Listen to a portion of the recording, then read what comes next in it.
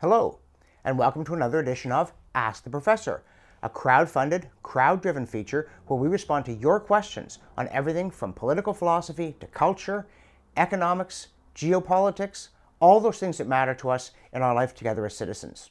And today's question comes from Matthew, and he says he's just seen a news story that the Ontario Human Rights Tribunal is taking on sexual assault cases. And he asks, how is it possible, given that sexual assault is covered under the criminal code, that a governmental body with less rigorous standards, one that uses the civil law preponderance of evidence standard, not the criminal law's beyond reasonable doubt standard, can be judging matters that are so serious? Isn't this just intended to make convictions easier?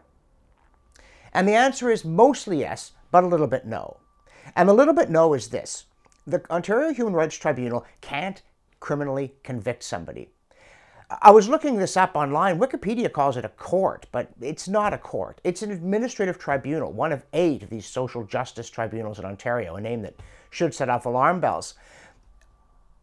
But to be fair, the impulse here is to make it possible to settle things more quickly and less expensively than in the court system. That is a laudable goal, but I think this is the wrong answer to it. It's very important that we have these legal protections, especially on matters that are so serious. Now, as I say, you can't actually be convicted of sexual assault by the Ontario Human Rights Tribunal, but it can find that you did it and order you to make very expensive recompense, and apparently the awards are going up. The Ontario Human Rights Tribunal cannot award punitive damages, and it can't award costs, but it can award payments for things like emotional suffering, and how these differ from punitive damages, it's a little hard to see.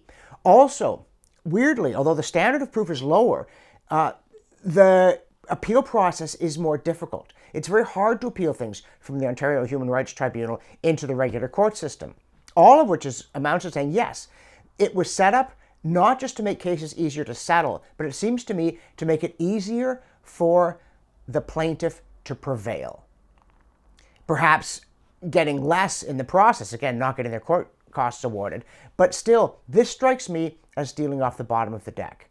I think that the commendable impulse to make the justice system more accessible, both cost and time, is mixed with a much less creditable impulse, a feeling that it ought to be easier to nail people for things you say they did.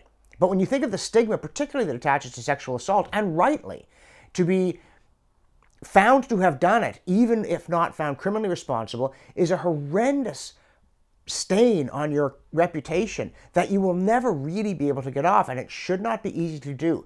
And I say that recognizing that one of the problems with sexual assault is that it is one of those crimes that is most frequently committed in private.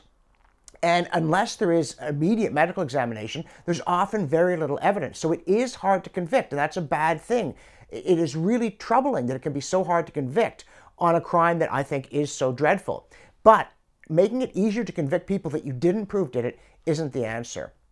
And so I'd like to say here more broadly, I would junk all these tribunals. All of them.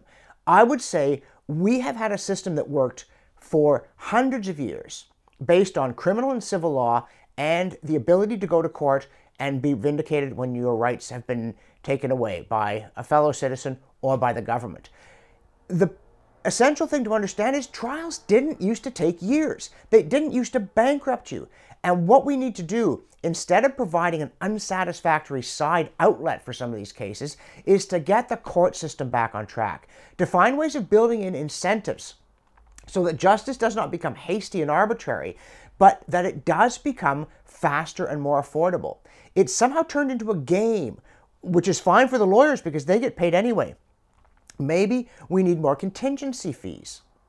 Maybe we need incentives for judges to deal with cases quickly, but penalties if they're frequently overturned.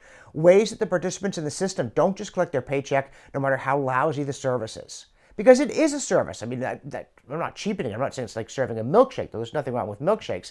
I'm saying it's a very important function of government, and for that reason, it really matters that it's being done so badly. Should sexual assault cases be going before human rights tribunals? Certainly not. They should be going before the courts.